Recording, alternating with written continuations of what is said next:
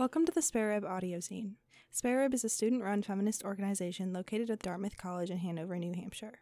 This is Half Out, written by Anonymous from the Fracture edition, published in summer 2022. This piece was page designed by Monacy Shino, read by Ella Grimm and Reagan Betcher. Special thanks to Dartmouth College Radio for lending Spare Rib their time and space, making this audio zine project possible. Hello. Sometimes you'll meet someone and you just click. That's what happened with us. It started with small similarities like being from small Midwestern towns and loving music. As we grew closer, it became apparent that many of our lived experiences aligned, sometimes shockingly so, like playing similar roles within our families and being queer women. In each other, we found a resounding sense of solace and a soul sister. This conversation grew out of that connection and a desire to share our imperfect, fuzzily defined identities so others might find comfort in our stories as we found comfort in each other. The Queer Midwest. Were you exposed to any LGBTQIA+ people or media when you were growing up? A girl in my dance class had two moms, and meeting them was my first exposure. They were both really cool. Then, not until high school. I had a couple gay teachers. They were never super vocal about it, though.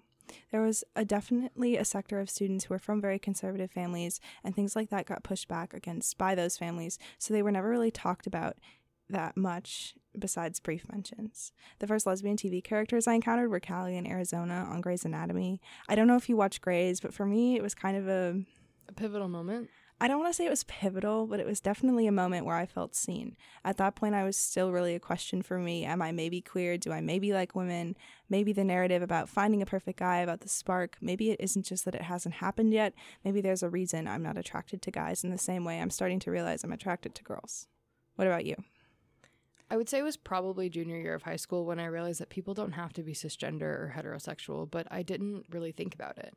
It was only after I started interacting with media that had LGBTQIA+ characters that I started to understand it more.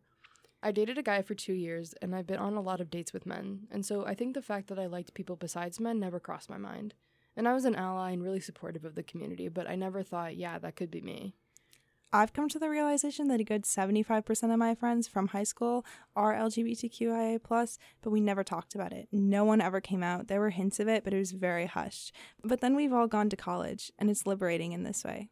But at least for me, it's never been a total liberation. When I go home, it's not easy to do that, say that, be that. Yeah, I think especially in the Midwest, it's hard because people have strong community connections and know each other really well. So if you're not out to your family, but you're out in another space, it can spread throughout the community really fast. Where I lived, there's an out-of-sight, out-of-mind mentality, and I honestly don't know how people would react if I was out. I want to say they'd react well, but honestly, I'm not sure if I would feel safe. Right, it's very hush-hush. People aren't always outwardly hostile, but isn't something that's talked about openly or understood by most people. In my state, most people are nice to your face, but behind your back, rumors spread. One of the main reasons I haven't come out to anyone at home, not friends, not teachers, is because I don't trust that most people can be confidential. And I think if I tried to explain my sexuality to anyone back home, they would need to be able to understand a clear label that I can't really give yet because I'm still figuring it out. So for now, I'm just shutting up about it. Well, yeah, so I'm like demisexual, but also pansexual because I'm not completely demisexual, I don't think. I'm just... Maybe I am demisexual? You can be both, though, right? Because pan is the gender thing, and then demi is the way you're attracted. But then it's also like, I don't know if I'm completely those, and I feel like those labels don't exactly cover it. So I identify as queer, but then it's weird because people are like... What kind of queer? Yeah, and so I usually end up just saying bi, even though I don't identify as bi. Me too. There's this phenomenon where people assume I'm lesbian. I remember during O Week, I was eating ice cream on the steps of the DOC, and my new friend just went, "You're gay, right?" I've had multiple people here be like, "Yeah, I thought you were lesbian. You have such gay vibes," just because of their perception of how I dress or whatever. I usually end up saying bi. It's easier than trying to explain demisexual or how I'm conventionally attracted to women, but never to men. And if I know people well enough, it doesn't matter. There isn't like a conventional label for that most people, straight people, understand. There isn't like a conventional label for that most straight people understand. I think that's one of the biggest reasons I haven't told my family or people in my hometown. I'm still figuring it out, and I feel like if I tell them one thing, it will be that one thing forever. And I don't have that level of confidence in any label that's available to me. I feel like I'm really good at putting myself into boxes. When I'm at Dartmouth, I fit myself into a certain box, and when I'm at home, I fit myself into a certain box. And it's a lot easier to just be in my home box when I'm at home. You're literally explaining my whole world. It's easier to just fit into the mold of the person that I'm supposed to be at home rather than have all this tension and have all this confusion and this anger when there's somewhere else I can express all of that. Is it really all of it, though? Is the change in location a complete liberation? Half out at Dartmouth. I think I initially thought things would be better here and that I would be more comfortable expressing myself, but I've realized that Dartmouth is small and there are people who will see you differently if you're not cis or het. It can be hard getting into relationships that aren't heterosexual because you don't know who people are connected to and don't have control over who you're out to. Which goes back to the challenge of being only half out, only out to some people. It plays into identity too, though, because people have ideas about me from one relationship I've been in and misrepresent what they know about my sexual orientation based on that relationship to people in a way that's harmful to me, even if they don't mean it to be harmful. I think I find it easier to say I'm queer or I like women here because people at home will never know from the people that I tell here, and that's a huge holdup for me, not wanting to answer their million questions about my sexuality. At the same time, I feel like the queer dating scene here is really hard. Maybe that's just me. It also just takes a long time to trust and be comfortable with people, so that makes it difficult here too because the terms are short and stressful. But all in all, being here for me is somewhat liberating because there are other queer people around and it's so much more visible. At least in the relationships I have, people don't or won't treat me differently if they know. I would agree. I've also found people in similar situations who aren't openly out, but when I tell them that I'm queer, they tell me about their identity. So I think for me, it is comforting in that way that people here have much more varied identities than I'm used to at home. How does that come up in conversation for you? Usually they'll be discussing their past relationships and then I'll mention that I'm not straight, which opens the conversation for them to share too.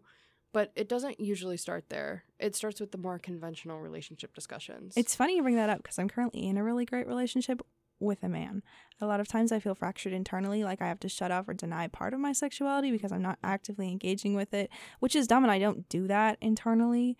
But there's this perception phenomenon. People who don't know me as well and assume I'm not straight because of how I present sometimes give me weird looks. The closet, a straight invention?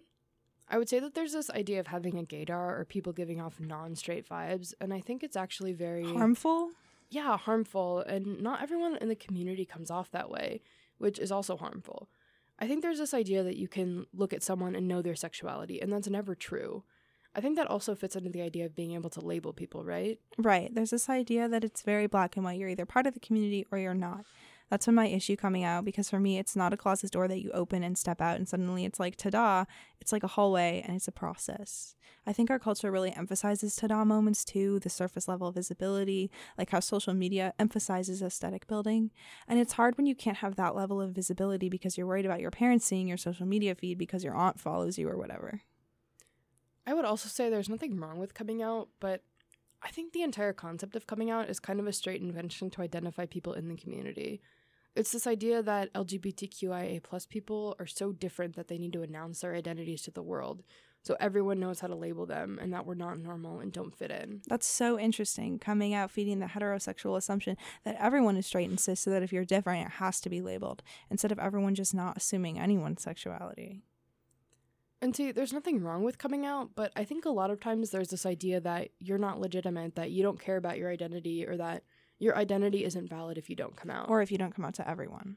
Yeah, and it can be framed as you not being proud of your identity. For some people, it's just not feasible.